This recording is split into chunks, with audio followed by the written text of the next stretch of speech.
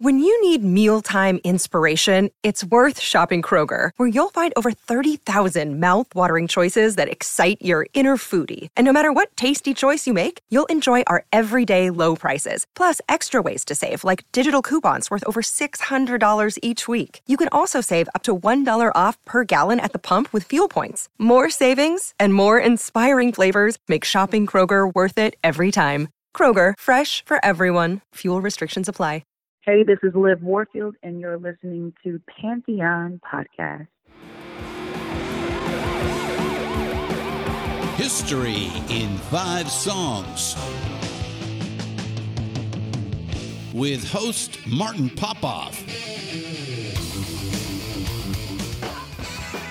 A production of Pantheon Podcasts. Let's rock out with Martin. Hello once again, welcome back to another episode of History in 5 Songs with Martin Popoff, brought to you by the good people at Pantheon Podcast. We are pleased as always to be part of this vast and always expanding Pantheon Podcast Network. We're available on Spotify, iTunes, Amazon Music, and over 40 other podcast platforms. All right, this is episode 203. I'm calling this Bands Get Smart. This is from a suggestion by William Walker. It's funny, as we go through this, you'll notice I kind of kept disagreeing with examples he was coming up with, but yeah, between us we came up with some good ones, and this is something I've always thought was kind of a good idea, and there were a couple that came to mind immediately. But as he says here, and I quote, "The destroyers of heavy metal, just like Kiss Destroyer, the albums where the dumbed-down bands made critically acclaimed, brightly produced albums that are musically superior to the norm of their catalog." That's a pretty good definition there, William. This is the way I've always thought of this idea, and it's good that I get around to a show on this. You know, as with all of these, as the shows mount up, there are shows where this concept kind of overlaps a little bit, but I noticed quite pleasantly it doesn't really overlap that much. The ones that we would overlap with a little bit are, in spirit, this is very much like the Go to Vancouver and Try Harder episode. That's a pretty popular one. And in effect, this is pretty much a general version of that show. There were a couple other ones that line up a little bit as well, but pleasantly, again, I went and looked, and the examples are quite different from what we're coming up with here. There was episode 187, which was called Second Album New Band, and 188, which was called Third Album New Band.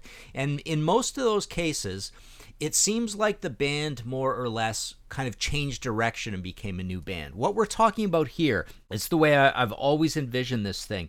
It's about the idea of bands that perhaps, we'll debate this as we go along, but bands that cruise along merrily with an IQ of about 80 and all of a sudden add 40 points to that, right? So they go from lukewarm to pretty menza-mad, pretty intelligent. So these are bands where, for one reason or another, and we'll debate these reasons as we go, but for one reason or another, they all of a sudden make a smart album. So that's why I'm calling it Bands Get Smart, because we obviously mean bands get smart with an album versus their previous album sort of thing. So there's a lot of reasons to do this. I guess we'll go into as we go. Well, one other thing I wanted to mention is that not every band has these. It's pretty interesting. I went through a bunch of catalogs where, bands like, say, Thin Lizzy, for example. Right now I'm working on the cleaning up, re-editing the original old Thin Lizzy book, and it's going to come out again in paperback. But as I'm going through that, I'm realizing that even all through all those lineup changes, the Eric Bell years as we move into Nightlife and Fighting a Jailbreak, it's basically gradual. They don't have one of these come to Jesus moments where all of a sudden they're way smarter than they were before. It was all pretty gradual. I feel it's kind of the same thing with Scorpions. So there's a lot of bands like this where it doesn't really apply. ZZ Top is another good one where the records just kind of gradually get better and better, and they do little changes here and there, but there's no go wherever they're going to go and try way harder situations. So that's really the theme of this one. So let's kick off with our first selection. This is maybe a little predicted, but we'll discuss. This is Kiss with Great Expectations.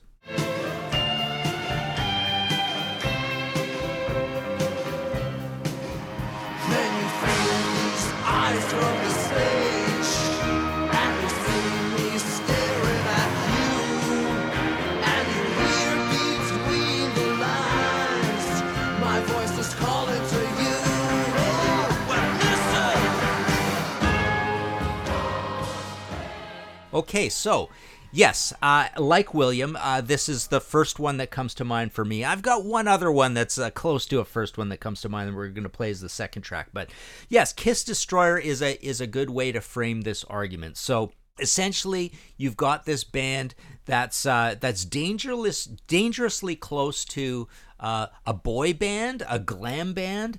They're kind of a heavy metal band, but they're kind of meat and potatoes. They know what they're doing. They're smart about it. They're musicologists, really. But they're heavy like BTO is heavy, right?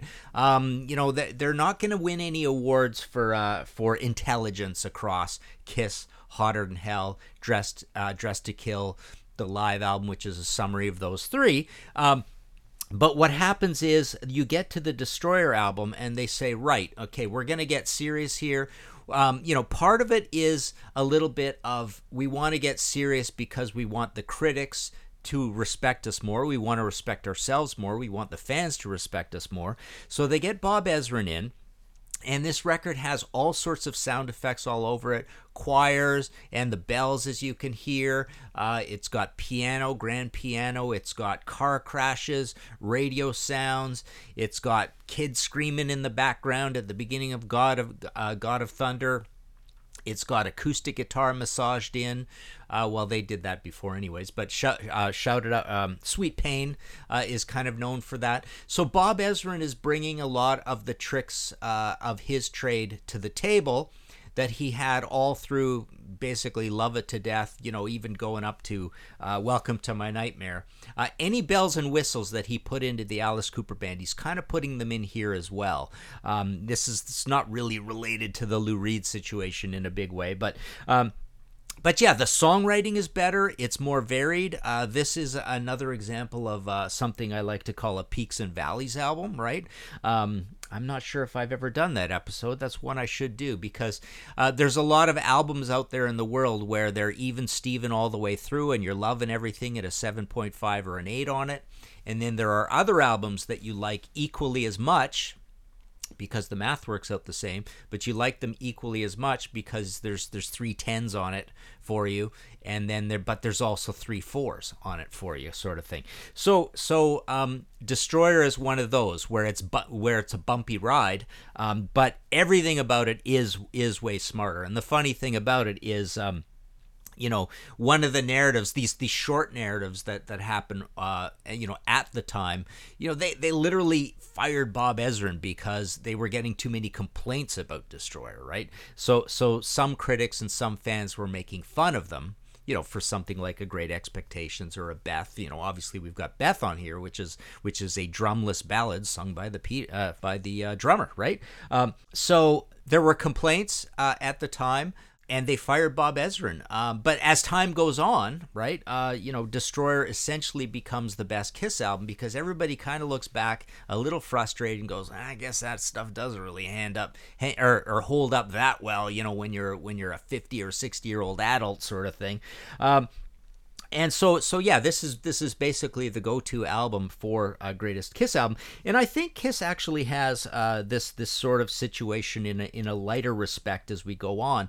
One of them is the Revenge album, which is Bob Ezrin coming back. He was there on the Elder as well. But Revenge is definitely a go wherever you're going to go and try harder sort of album. It's much better put together than Crazy Nights and Hot in the Shade. Everything about it, and yet they still said, okay, the challenge to ourselves is we're still going to be absolutely essentially Kiss. We're just going to be our best version of Kiss. So that was kind of cool. And the Elder, people looked at that. Okay, it is ambitious. It's a concept album. So is this a version of Kiss being smarter? Kind of crashed in flames. People don't believe it. And then I also would argue that Sonic Boom and Monster, both over the likes of Psycho Circus, are a little bit of this as well. It's a little bit of give a lot of value for the money, be a little smarter, and just be the best version of ourselves, even though obviously this is the new version of the band with Tommy Thayer in it, but still I think those are like that. But again, I think Destroyer is the absolutely perfect example of this concept. Episode 203, Bands Get Smart.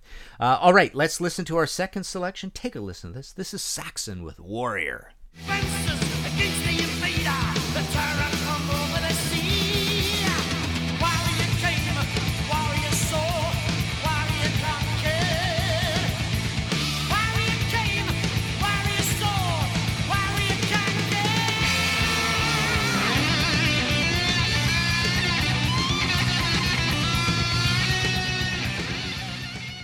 Okay, so this is the other one that absolutely comes to mind for me every single time. Saxon, Power and the Glory. Love this album to death. But I've always, this was always a band that I sort of tolerated and you felt a little embarrassed about liking, even, sure, Wheels of Steel. It's a ground zero. It's an early new wave of British heavy metal album. But Strong Arm of the Law and Princess of the Night,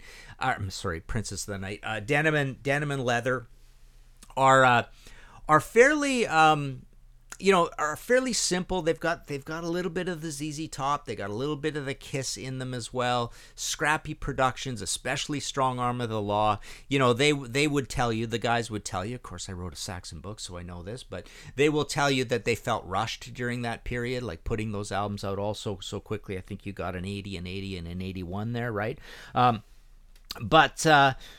But yeah, so they were a band that almost was like they almost fit in the Motorhead family. They're almost like a slight version of a thinking man's Motorhead, which is putting Lemmy down because Lemmy's lyrics are pretty much better than Biff's lyrics, right? So Lemmy is a pretty smart guy, but you get to Power and the Glory, and Nigel Glockler enters the band. He was there on the Eagle Has Landed live album.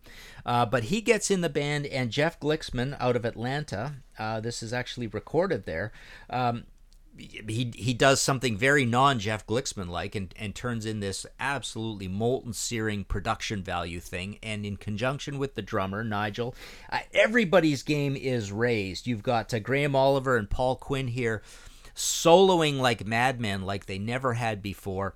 It's almost like everybody is just like guzzling Red Bulls when they're making this album. It's so heavy and so good. It is a late period new wave of British heavy metal album, but in all seriousness, on an artistic level, there are no other Saxon albums I can include at the very top of the new wave of British heavy metal album list besides this one, and this one absolutely fits proudly up there. It's right in there for all those abstract reasons, the same way that Grim Reaper, See You in Hell, or Raven All for One are in there for late period 83, 84 type albums.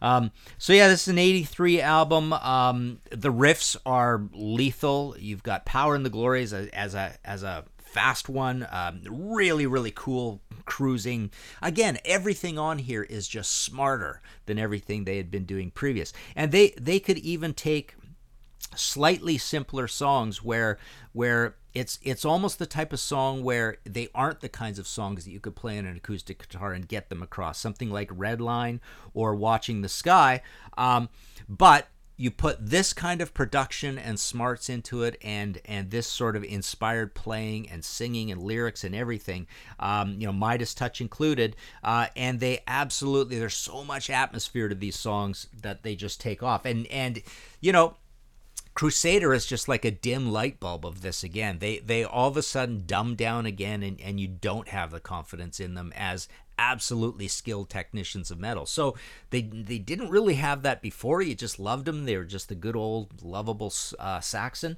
But then all of a sudden, super Menzimad, super smart album, and then they're kind of back to the same thing again. So that's the funny thing with these guys. And I just want to mention also that in the modern era, I mean, these guys have put out so many albums in the 2000s, produced by Andy Sneap is kind of the main producer guy who's been there on a lot of this stuff. But yeah, you've had Toby Jepson as well. Yeah, since 2010, 7 albums, or 5 anyways. They've got the covers albums. But and that More Inspiration album from 2023. Again, bad song choices and stuff. By the way, though, they do cover Detroit Rock City. But that's a whole nother episode, this thing about picking covers that we don't like. But so the point is that now, we always kid Saxon and compare them to Accept and compare them to Priest, because they've basically become a high-performance power metal band. Again, way beyond those Strong Arm of the Law and Wheels of Steel and Denim and Leather roots. They're just efficient, gleaming, good. But you're not feeling the magic of those early days, and you're certainly not feeling everything coming together the way they do on Power and the Glory. All right, let's take a short break. We'll be right back. Hello, Pantheon Podcast listeners. Christian Swain here to tell you more about my experience with Raycon earbuds. Our family now has 3 pairs of Raycon earbuds around the house, and my wife just grabbed a pair of the Headphone Pros to replace some headphones from a company that was double the price. And yes, she loves them. Now, if you haven't pulled the trigger on a pair of Raycons, or even if you have, but you're in the market for another pair because they're just that good, well, now is the time to check them out, because they just launched their upgraded model of the best-selling everyday earbuds. With Raycon's upgraded everyday earbuds, now you also get active noise cancellation, ergonomic design, and multi-point connectivity that lets you pair with 2 devices at once. New quick charge function, 3 customizable sound styles, plus awareness mode. Available in a variety of vibrant new colors to complement any and all skin tones. I even have a pair of earbuds in a cool green color. I have tried just about every earbud known to humankind, and these Raycons are fantastic. Seriously, if you've been wanting to check out Raycons, there truly is no better time. You're going to ask yourself why you didn't check them out sooner, and Raycon offers a 30-day happiness guarantee. So what are you waiting for? Go to buyraycon.com/Pantheon today to get 20% off your Raycon order, plus free shipping. That's right, you'll get 20% off and free shipping at buyraycon.com/Pantheon. buyraycon.com/Pantheon. Hey folks, Stefan Shirazi and Renee Richardson here from the Metallica Report. And we are proud members of the Pantheon podcast family, where the best of music and podcasts unite. We've got something pretty cool for you. We're giving away an exclusive Metallica merch package worth over $250. That's a whole lot of Scary Guys, Skulls, M72, and other sought-after Metallica swag. And we've made it easy for you to win. Follow and share the Metallica Report, and you're in the game. Go to pantheonpodcast.com/Metallica, enter your email, and hit that button to be entered to win. And just like that, you're eligible for our monthly exclusive Metallica merch package. And guess what, rockers? You can enter every month, so just do it. And while we love our global brothers and sisters, the lawyers won't let us ship outside the U.S.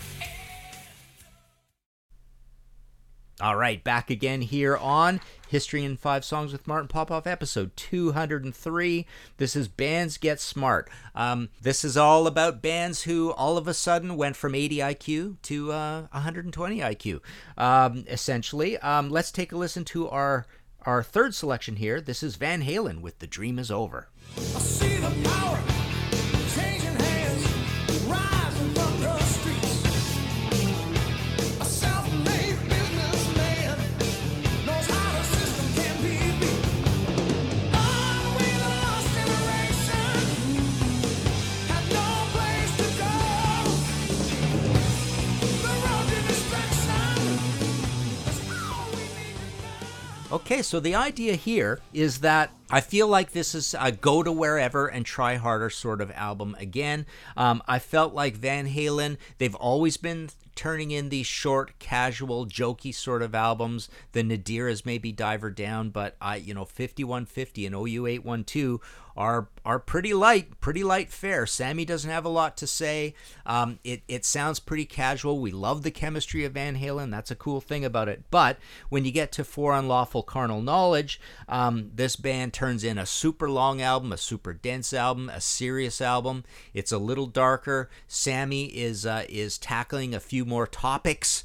Right there you've got the metaphor of Right Now versus Dreams, and Love Walks In and all that stuff. So you've got the same tooling. You've got the Hey Good Hardy Bruce Hornsby piano, and you've got a mellow song, but Eddie's turned this into, it's a pretty political song, or Sammy's turned it into a political song. And then the video for it, wins best video award, MTV, and it makes it even more political because it's got that iconic, the classic text splashed over it throughout the whole thing. That's a whole nother story. Sammy was not happy with that, actually, to begin with. So the idea here, you've got Pound Cake with a wall of sound. You've got this huge production. So they went from this sort of Brown Sound situation to getting Andy Johns in. Alex wanted a John Bonham sort of snare sound, and he got a snare sound, drum sound, and cymbal sound that is absolutely massive. Although relations kind of broke down between him and Sammy, so Sammy had to get Ted Templeman in to work on vocals. The band was falling apart itself. But it's a big, serious album with a lot of work went into it, a lot of labor. So I feel like this is one of those. This is essentially their most substantive album. So it is the it is the smart one. It's the one where they tried harder. You certainly didn't feel this on Balance. You didn't feel it on the Gary Cherone album. And then the last one was a whole different kettle of fish, as they say. All right, let's move on to track number 4. Take a listen to this. This is Wasp with the Neutron Bomber. Dangerous and mad, I'm tossing his hand, spread fire by the light of the moon. Pyrotechnical whistle of doom. Oh no, here comes Ronnie. Ah, the boy with the flame. Ah, his life is remained. Okay, so the situation here is that you've got Blackie Lawless. He's got a smart past. He's got a smart past in like performative shock art, throwing raw meat around and all this sort of stuff, and this short stint that he had in the New York Dolls. So he's thoughtful about what he's doing, but it doesn't really come off as thoughtful because he's coming after Motley Crue, and he's looking like Motley Crue and Kiss and Alice Cooper. So he's got the Wasp album. It's got its notoriety, 1984, The Last Command, 85, Inside the Electric Circus, 86. But then there's a 3-year break. You get to the Headless Children with that iconic, cool, serious album cover. As the wiki says, it showcases a new level of maturity from the band compared to their previous 3 albums, which is stereotypically lewd rock and roll lyrics. Politics and social issues are now a theme throughout the album. The cover art, based on Getaway to Stalingrad, a cartoon by Daniel Fitzpatrick, depicts a string of historical figures, including Joseph Stalin, Adolf Hitler, Heinrich Himmler, Benito Mussolini, Charles Manson, Jim Jones, Idi Amin, Pol Pot, Al Capone, and the Ku Klux Klan, with an image of Jack Ruby shooting Lee Harvey Oswald showing. So, Blackie, talk about his shock art. He's throwing every shocking person from history into this album cover. Well, he didn't draw the album cover himself, but the point is that yes, Headless Children was taken pretty seriously, and anytime you interview Blackie in interviews, he's a thoughtful guy. He's a great interview.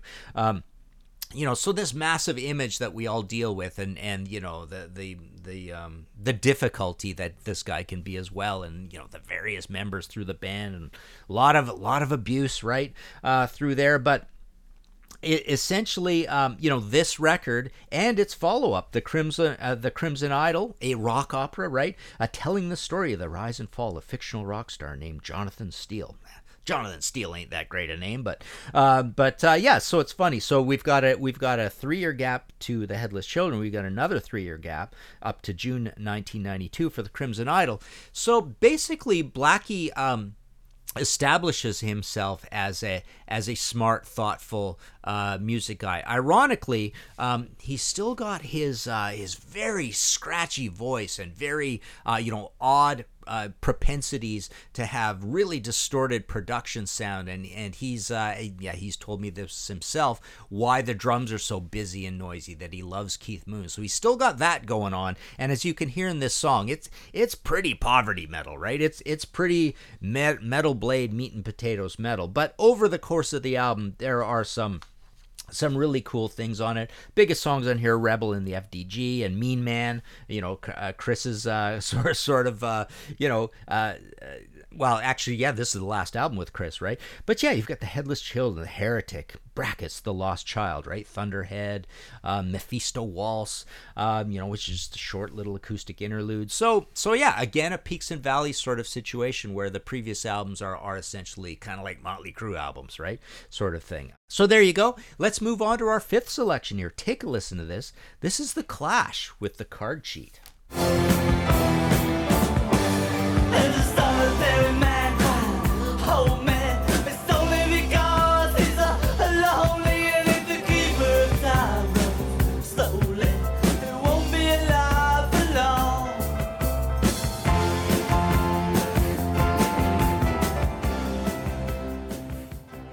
Okay, so here is a situation where surprised I didn't pick a metal one this time, but so yeah, they have this this really good, pretty raw but intellectually interesting debut, The Clash. Then they have Give 'Em Enough Rope, which is still a pretty harsh and punky and cool album, but again, good lyrics. But essentially what they do is The Clash really raise their intelligence level and say they want to be one of the, known as one of the greatest bands that ever walked the earth. And I think they kind of, they achieved that with London Calling. First off, it is a double album. It's got 5, 4, and 4 songs. So it's a a true double album. It might be a little short, right? But it is absolutely a double album, and produced by Guy Stevens, gorgeously produced by this eccentric, troubled guy who eventually died, but he was a kind of a big drug guy, and he would throw chairs around in the studio and all this stuff. But what are the ways? So the ways are 18 songs, number one, but these 18 songs they essentially give up all of the punk rock and the distortion on the guitar. I mean, there's a couple songs here with a little bit of rock to the brand new Cadillac, which we played in our band in the 80s, right? Second song on this album. It's kind of an old rock and roll rockabilly number, but it is actually kind of heavy. Death or Glory's a little heavy, Four Horsemen's a little heavy, but man, the rest of it, there is a lot of like acoustic guitar on here, and it's basically like the Great American Songbook. So this is a little bit like the precursor to the U2 going to that rattle and hum kind of place. But the Clash do it. I mean, this is on par, on level, in terms of legendary status with Bruce Springsteen breaking out, right? This was called the greatest album of 1979. I think it's one of the greatest albums of all time. And so yeah, like I say, all the punk is gone. Even though it's a double album, you would think, if you were, this is changing super rapidly, but you would think with a double album, if you changed even super rapidly, you would keep some vestiges of your past. They've basically taken the entire vestiges of their past over those first 2 single LP albums, put the entire thing aside, and came up with 18 songs, and none of them resemble anything from the previous album. So that's pretty amazing. Plus, it's just really, really good. So I think I had to include this in here, even though it didn't really fit our mandate of fairly heaviness. I had to put this in here as the most exaggerated and most extreme and probably most impressive example of this whole thing. So there you go. Yeah, very cool. The Clash, love these guys, and then they changed again after this. But I think this is the absolute, the raising of the smarts level. A few others that William Walker mentioned, a couple that I do kind of agree with are Savatage, Streets, or Rock Opera. I didn't want to, and as I told him, as we were Facebook messengering, I didn't want to go down the road of 2 different things. The second album, because I didn't want it to be a debut to the next album situation. Plus, we had the second album episode. But like I say, it doesn't really align with this. And I didn't want to go down the route of just saying, oh, when you make a concept album, you're getting smarter, right? So that's why the Savatage one I don't like so much, because their early stuff is just so darn incredible anyways, right? He mentioned Sweet Fanny Adams, and this is kind of a good example because they just have the one bizarre, ridiculous glam pop boy band album. Funny how Sweet Coco can be, or whatever it's called, right? And then a bunch of singles. They don't even have another album, but then they basically put this out, and it's good, smart, intelligent metal. They're moving away from glam, even though they still look glam in their lives, like very embarrassingly glam. But yeah, it's good, smart, heavy metal with a great drummer in Mick Tucker. Even though Chapman Chin can still write these smart, intelligent metal songs, those guys are not just glam guys, but the guys themselves are starting to write here as well. And they actually put out 2 albums in 1974. William mentions Wishbone Ash Argus. Don't really agree. Maybe, yeah. Queen, Night at the Opera, definitely don't agree with that. I feel like, everything's gradual with Queen, and those early ones are so good, so that's why. Budgie Bandolier, I mean, it is probably the most accomplished, but I still think it's pretty gradual. Steve Vai, Passion and Warfare, well, yeah, no, probably not. Damn Yankees, not really. Van Halen 5150, yeah, I had a nice argument with him about this. He said Hager's lyrics being superior to DLR's, plus their no covers. Well, that's true, but I absolutely, there's no... I almost think they dumbed down with 5150.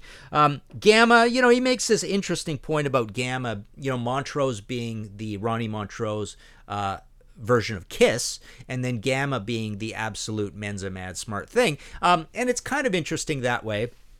Because they are kind of like a very high-tech sort of metal band, and they can even be a little fusiony. I love Gamma to death, but I didn't really feel it, that one. Motorhead, Another Perfect Day, don't really feel that either. To me, the Motorhead one, William, the big jump up for Motorhead for me is from the debut to Overkill. When they get on Bronze and they get, the album cover is a perfect metaphor of that, but everything improves a lot when you get to the second one. And I would even argue that the lyrics even improve a lot. I mean, Lemmy just gets more thoughtful, but I think everything gets better there. You mentioned Symphony X, Divine Wings of Tragedy. Don't really agree there. Iron Maiden, Power Slave, Peace of Mind. Don't agree there. I think everything's gradual for them, and they were good right out of the gate, kind of thing. And I don't think they ever, Maiden. Along the way, I don't think they ever had that album where they got super serious and tried to be super smart about it. William also mentions Signals over Moving Pictures. Don't agree. UFO Lights Out. Don't agree because I think No Heavy Petting is just as good. One that William did mention that I do kind of agree on is Accept Breaker.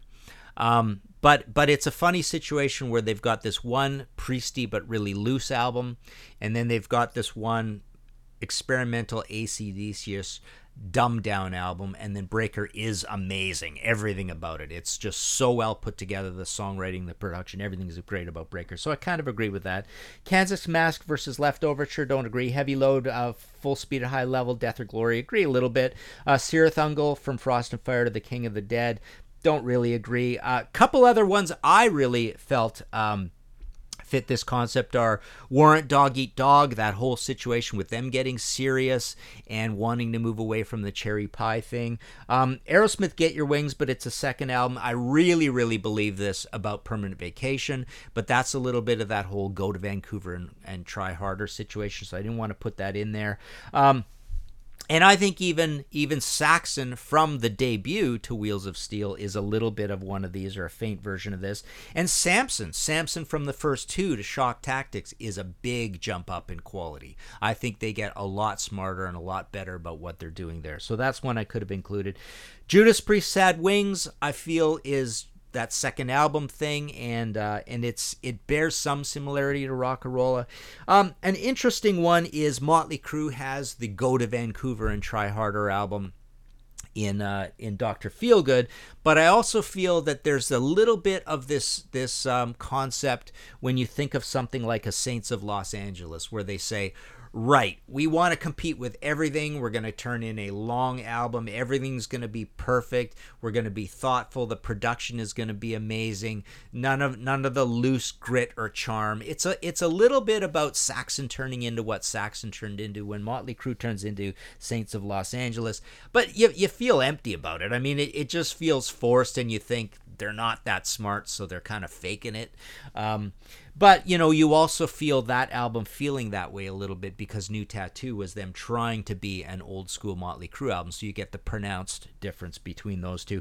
And then another one but it is second album as well, is Slave to the Grind, and I feel like I've talked about it a lot as well. That's the other thing always going on in the back of my head. You know, I can hear my voice saying these things, and boy, did I talk about this too much.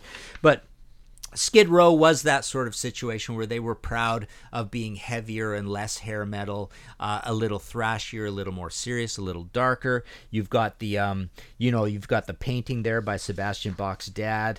What was his name here? I actually put this in here as my notes. Yeah, David Bierks. You've got this painting, long mural, continued inside the album booklet, set in medieval era. It depicts people using modern technology gadgets. The cover was inspired by Caravaggio's. Burial of St. Lucy from 1608 shows John F. Kennedy in the crowd. So yeah, so that's different from a standard hair metal album. And it's funny. I was just playing it though to go through this, and I actually had it as one of mine. I bumped it out for the Clash because I was playing it and going, this is kind of a little bit Aerosmith funky hair metal, a little more than I kind of even remembered it as, which is sort of funny. So there you go. If you like this show and want to support future episodes, please go to Ko-fi, rhymeswithnofee.com/MartinPopoff. Hit that red support button. Buy me a coffee or a pint. This week I would like to thank David Block. Very generous. Thank you. Take a break. David Fisher, Michael Gendelman, Peter Kerr. Check out Peter's Rock Daydream Nation. He's just had a 1 hour one go up about Rainbow Rising. But he talks about all sorts of stuff. White Stripes. He's got one about rock bands that went dance. But yeah, good YouTube channel there from Peter Kerr, Michael Mahoney, Monty Olson, Augustin Garcia de Paredes, Steve Polari, and Dan Rosenson. Thanks all very much. And MartinPopoff.com for all your book needs. You know, I sign them, send them out here. I'll probably put in one of my little collector cards. I do that fairly often with these books if it's on topic. But yeah, I've got the AC/DC book in, the Pink Floyd, the David Bowie. So all those big, nice, lush ones from Motor Books are in, and got a lot of UK stuff in. Pretty much everything's in stock right now. So yeah, MartinPopoff.com for that stuff. Yes. We shall talk to you later. Let me know over on the Facebook page if there are any other of these bands. Have we put down these bands by calling them stupid to begin with? I don't know. Anyways, let me know. I guess I could. That would have been a funny name for this episode. Call it 80 to 120, right? But that's kind of the concept. So let me know if you know of any other bands that were stupid and got smart. Find all of our shows, notes, social, and links at www.pantheonpodcast.com or wherever you listen to great podcasts. All songs can be found for purchase on iTunes, Spotify, or Google Play. Please purchase these great and important tracks. Find us on Facebook at the RNRAP. We are on Instagram at RNR Archaeology. Tweet us at RNR Archaeology.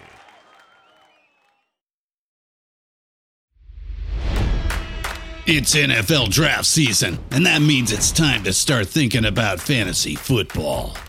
FantasyPoints.com features industry-leading experts and prognosticators using proprietary hand-charted data to help you score more fantasy points. FantasyPoints.com is the place to go for whatever kind of fantasy football you play. Whether you play fantasy football, daily fantasy sports, or do a little bit of everything, Fantasy Points has the meticulously researched content to guide you to victory.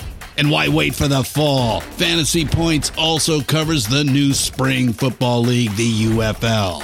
Join the guru, John Hansen, Scott Barrett, Joe Dolan, and other massive names in the fantasy football universe with an exclusive offer. Use code Pantheon for 15% off any Fantasy Points package, including the all-in package, with access to every article, tool, and data nugget that Fantasy Points has to offer. That's FantasyPoints.com and code Pantheon for 15% off at Fantasy Points. FantasyPoints.com, code Pantheon. Score more fantasy points.